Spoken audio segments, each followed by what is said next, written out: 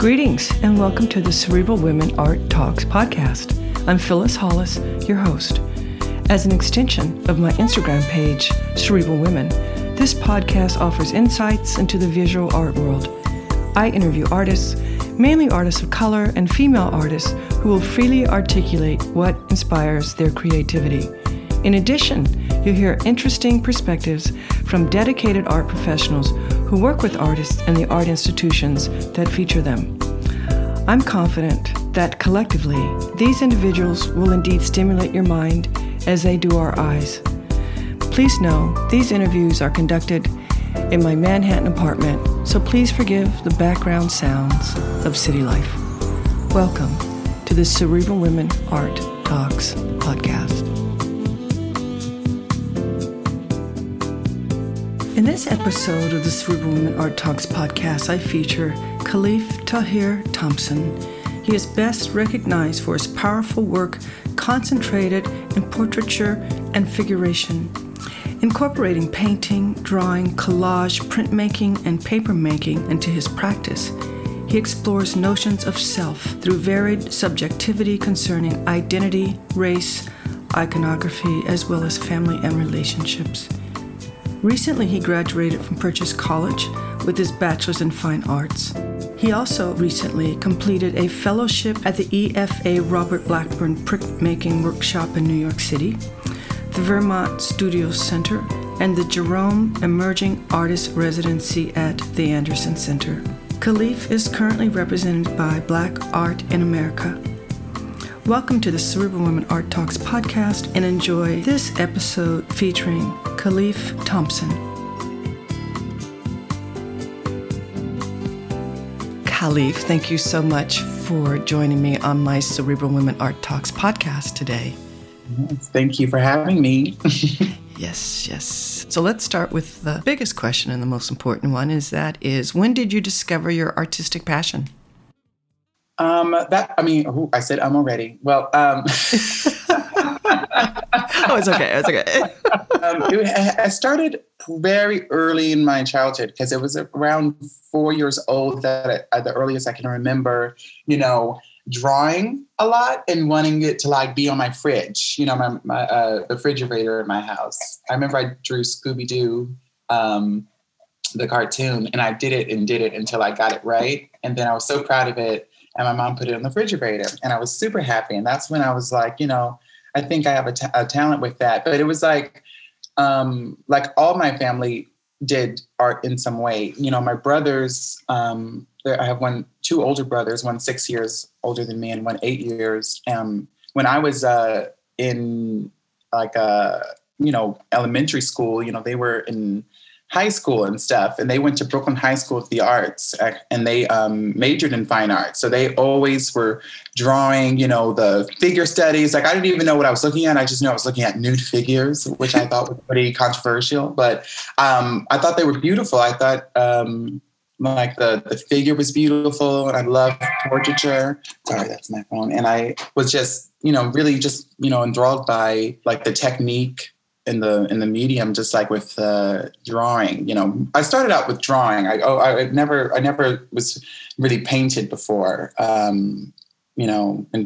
Actually until it's about to come up to 10 years since I started painting. But before that, I was really, I loved drawing. I just really loved, and they used to draw from, Da Vinci and Michelangelo, and a lot of their studies they always brought home, and I would get in trouble too because I would steal them so I could copy them. I would copy their drawings with their own paper, and they would get really upset because sometimes I would bend a corner or accidentally crumple a little bit, and they were not too happy. But I knew that I was really passionate then because I was willing to take the beating from my brother. So it's in your genes to be an artist. So what made you decide to start painting? You said 10 years ago. Yeah, I was in high school. I went to LaGuardia High School of Music and Art I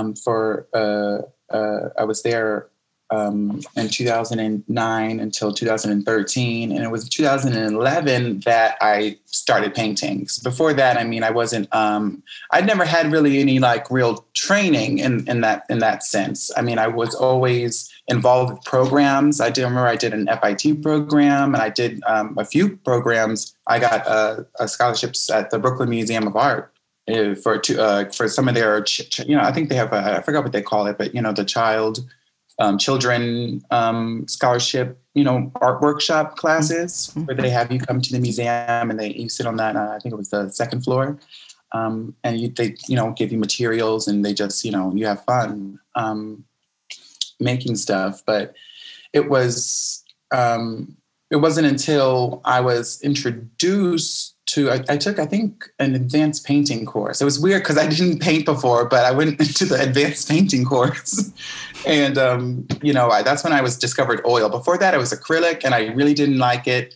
I mean, I just didn't take to it as well. So when I got to oil, it was, I just really connected to that medium, something with the, it just, my hand just, my first painting was of Amy Winehouse, actually. Love her music. Yeah, I love her music too. And a lot of the time, it was a lot of musical artists like I was drawing, or, I would just do that in my sketchbook, and like different actors. I remember I did a couple of drawings of Elizabeth Taylor. Like I was very, I really liked like drawing entertainers and stuff. Do you listen to music while you're working?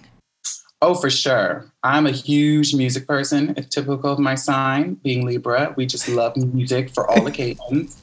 And art is no different. I mean, but I gotta say, in the last few years, in terms of the, because when you're working hours and hours, you gotta have, before I like to listen to like, more like, vocalists, and I listen to a lot of, Amy Winehouse, Nina Simone, Etta James, like a lot of soul artists like that. And then, but recently, since I've been having the opportunity to work longer and on more projects, I've had to switch to more jazz musicians. So I've been listening to a lot of, Monk and Miles Davis and Chet Baker, because their music can just go on and on and on, and they get you into a groove. And it really helps, one, you not focus on the fact that you're working in one area of the canvas for hours. It just makes it feel like you're just in that moment, you're just, create. It only strengthens the creative like energy in the room. It really does. I love working with music. Yeah, music is magical in its own way. So other than your brothers, what artists influenced you? I mean, that I would think in terms of the work I'm creating now, that definitely once I went to, I got my bachelor's in fine arts at Purchase College. And that was I graduated in 2018. So about almost 4 years ago. But it was in those years that I got like a real, I found a great community that I wasn't, privy to before. And I think I went to the first like, what I saw as like this Black art showcase was the Kehinde Wiley show in 2015. And that was at Brooklyn Museum.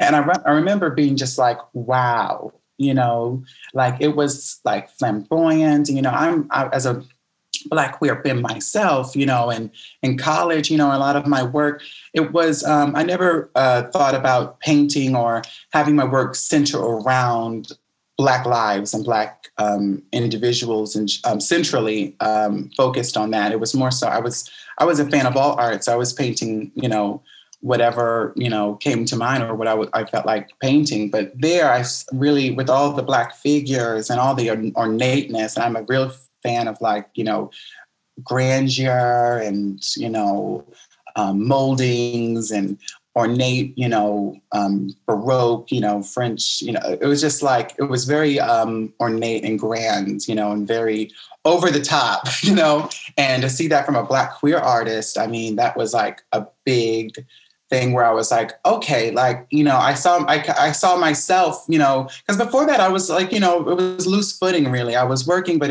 it wasn't, it was again, it was just the passion really driving me. I never saw myself really you know, at that point, you're like, you know, in certain spaces, you know, and to that scale. So that was Ken Dewa was like the first in terms of the career aspect of it. He was a great influence for that. And also, you know, finding the power in Black representation. I found like, you know, I found more meaning in my own life and my own, you know, my own family, my own communities that I could put into the work and it be powerful in that way. And again, it's home to me. So he was like, you know, I think for that. And then it was obviously the Kerry James Marshall show, Mastery. Yeah. At the Met Brewer. That was another one. Me and my class went there.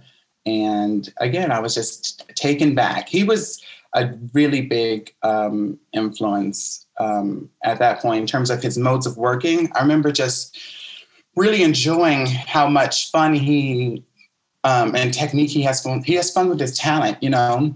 He doesn't, there's no boundaries. He can do whatever. So he was like a real, because before it was like, I felt a bit more constricted, you know. I think I'm a pretty slow learner in terms of like, you know, opening myself up to different things and experimentations, you know. I try not to be so bridled and I'm always trying to expand. And so Kerry James Marshall was like, you know, he just, you know, he did everything. I mean, he was working in the sculpture and printmaking. He was using silkscreen in paintings. I had never seen that. And he just was, you know, doing it so, you know, flawlessly. I was like, you know, he's, you know, he's doing it. And I was like, I would love to do something like this, you know, to this scale. I was like, I would love to push myself and train hard enough to, you know, put out that level of, you know, just excellence. I mean, it was mastery. It was definitely rightfully titled. Yeah, both of them are wonderful artists. And I love their use of color. And on that note, I love your use of color. Your work is very uplifting. Was it after seeing those shows that you decided to use the palette and the colors that you do? That was more organic, actually. I always loved, you know, earth tones, saturated colors. You know, I also love muted colors, but, you know, in terms of the choices, that did come natural, you know, in terms, I was a big fan of, you know, I used to always love, like I said about the workshop at FIT, it was the first time where I was collaging with like different things out of magazines and just putting colors together. And like, I love bold colors and you know, earthy tones and things that are warm and inviting. And like you said, uplifting, you know, that came naturally to me. But in terms of form though, I would say how I could use form and color in conjunction. Because before it was very much, you know, color kind of took a more decorative kind of, you know, aspect in my work. And it wasn't, I've been learning how to use color strategically, like I saw in a lot of their work. So it was kind of like, you know, it was just strengthening my use of color, my color theory, you know. And yeah, it's definitely, I'm still, I love color. I mean, especially pattern, color, all of it. I love color field paintings, I take a lot of inspiration from that. Stanley Whitney, obviously, like, you know, a lot of their color definitely color choices have influenced me. But, you know, I think it's just like an aesthetic thing, you know, it just kind of comes naturally. Like my mom, these are colors that, you know, my mom would wear that just, you know, felt home, that felt like, you know, that just resonated with me. That's great. When do the titles of your paintings enter the creative process? They can start before or after. I like to have fun with titles. And you know, in terms of, like, I'm pretty indecisive. So it's kind of like, I wish, you know, sometimes titles definitely change. I said about Siesta on Lexington, you know, sometimes they, I start off with the title. I remember for the Nina Simone work I did, I wanted to do it because there was a song that I always was listening to, again, with the music. It was called Beautiful Land. But for a long time, I didn't know the title because it was on Alexa. So I would always forget to go check, and I forgot you could just look that up online. But it was called, I always just called the song Happy Little Land.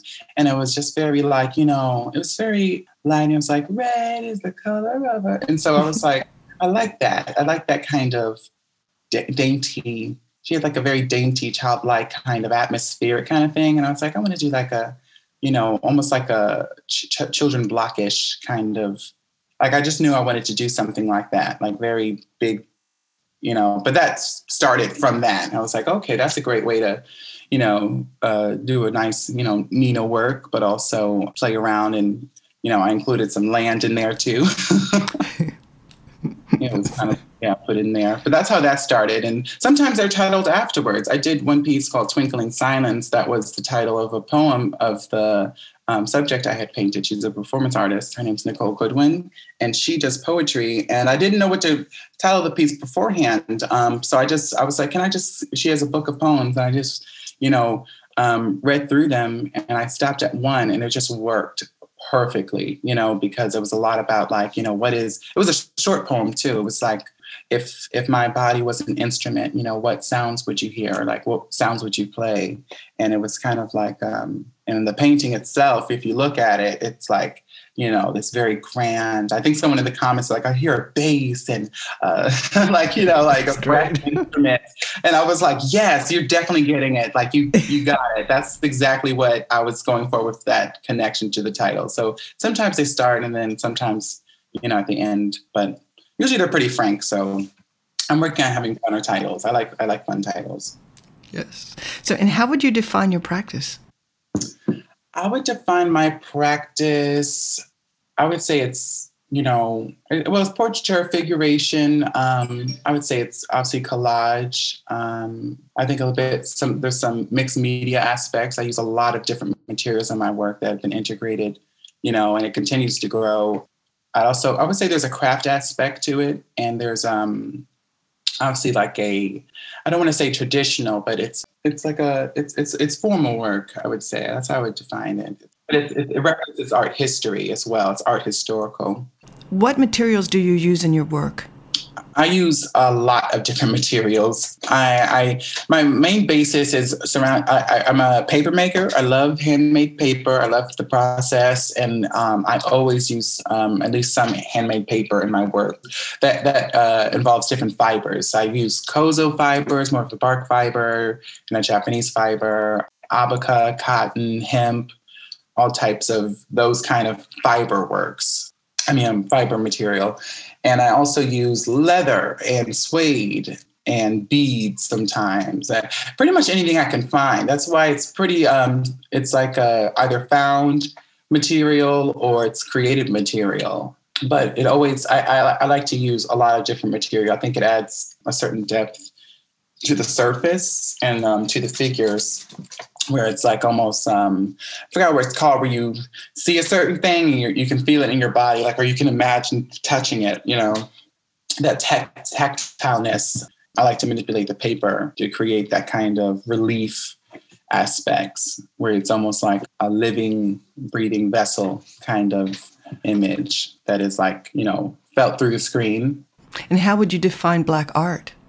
Oh, I define Black art as a total vibe. It's just like it's like a spiritual, poetic conversation that exists. It's like a ongoing conversation, Black art. It's like, it exists, spiritually. I believe it's like something that you connect to. I think all people can connect to Black art, but Black artists, especially you can feel it in the room. Like I said, when I was in that in Mastery, I was in the show with Kerry Jones Marshall show. It just was a rapport throughout the space. It felt of, Black culture, Black faces, Black stories, Black history, but it wasn't all encompassing. It was expansive. And so that's where it's like, just continues to be ongoing. It's just, yeah, it's a vibe. It's just a vibe. Yeah, a vibe I love very much. Do you feel your audience understands your work? Yeah, I think I haven't actually thought much about audience understanding the work, but I think it now, in terms of the language I've been building within my own work, and the more I definitely the conversations that I have with myself have become more clear. Before I couldn't really explain why I wanted certain things, and I'm starting to get better at that. But it definitely comes across, which is wonderful. I think that has to do with the impact of work. I think upon seeing a work, it either has an impact or it doesn't. And for the most part, or the individuals that support my work, I think they support it because they're in tune to what I'm trying to get across. Like they could tell me something about. I love hearing back from someone about my work, because it kind of tells me something I wasn't putting to words, something that I felt while creating. But it's hard to pinpoint it in the moment, and so when it's finished and it's out there, it's kind of like, yeah, that's what I was feeling when I was doing that. It was something uplifting. It was something, nostalgic. It was something, I get a lot of different comments where they're like, your work either, reminds me of a certain time, or a certain family member, or a certain story, or just a feeling, or they just find it the beauty that I cherish beauty. So, I always am trying to insert my love of beauty and art history and formalism into work that is impactful and that is very powerful. So sometimes they just, take to that, and they're just inspired by that. And that's like, I think that's definitely, I can't ask for anything more than that. I mean, at this point. Yeah, definitely. And so what are you excited about now? I'm definitely excited about, continuing my practice in this serious manner that I've been partaking in the past few years. I really want to continue. I want to see this where I am now 10 years from now. I'm excited for that, because, it's going to be definitely difficult, but I'm excited at the challenge, because I feel like but in terms of my work, I just feel like I'm so excited to experiment and learn and continue. I'm excited at what's to come. At everything. It's like the shows, the traveling, But yeah, I'm excited to see where my work's going to go, because I definitely don't like to stay in one place. I love to experiment with all types of things, What do you feel is the purpose of art?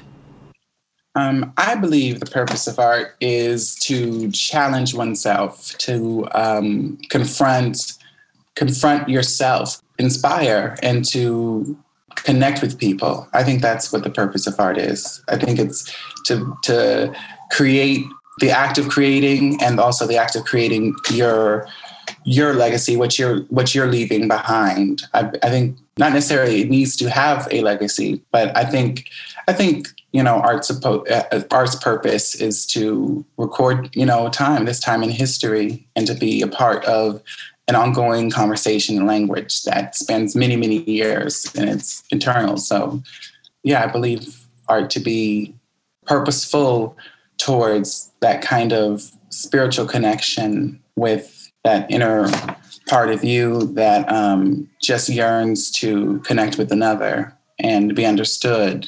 So it's kind of an abstract meaning. This has been a great interview. I've enjoyed it very much. This is our last question, and that is, what do you feel is your role as an artist? My role as an artist is to be honest. I think that's the role of an artist, to be honest, and be honest about your abilities, your limitations, your advantages, your work, and to just seek to convey honesty and truth, as far as you can see it at whichever point you're at. It becomes more and more clear as time goes on. I think that's the most important role of an artist, to make work that is, just honest. Yeah. Yeah, I love that answer. We'd live in a much more wonderful world if we were all honest. Right. It really is the key. Yes, it is. Mm-hmm. Well, thank you so much for your time. I really have enjoyed our conversation. Yes, thank you so much, Phyllis. I definitely enjoyed this talk. Thank you.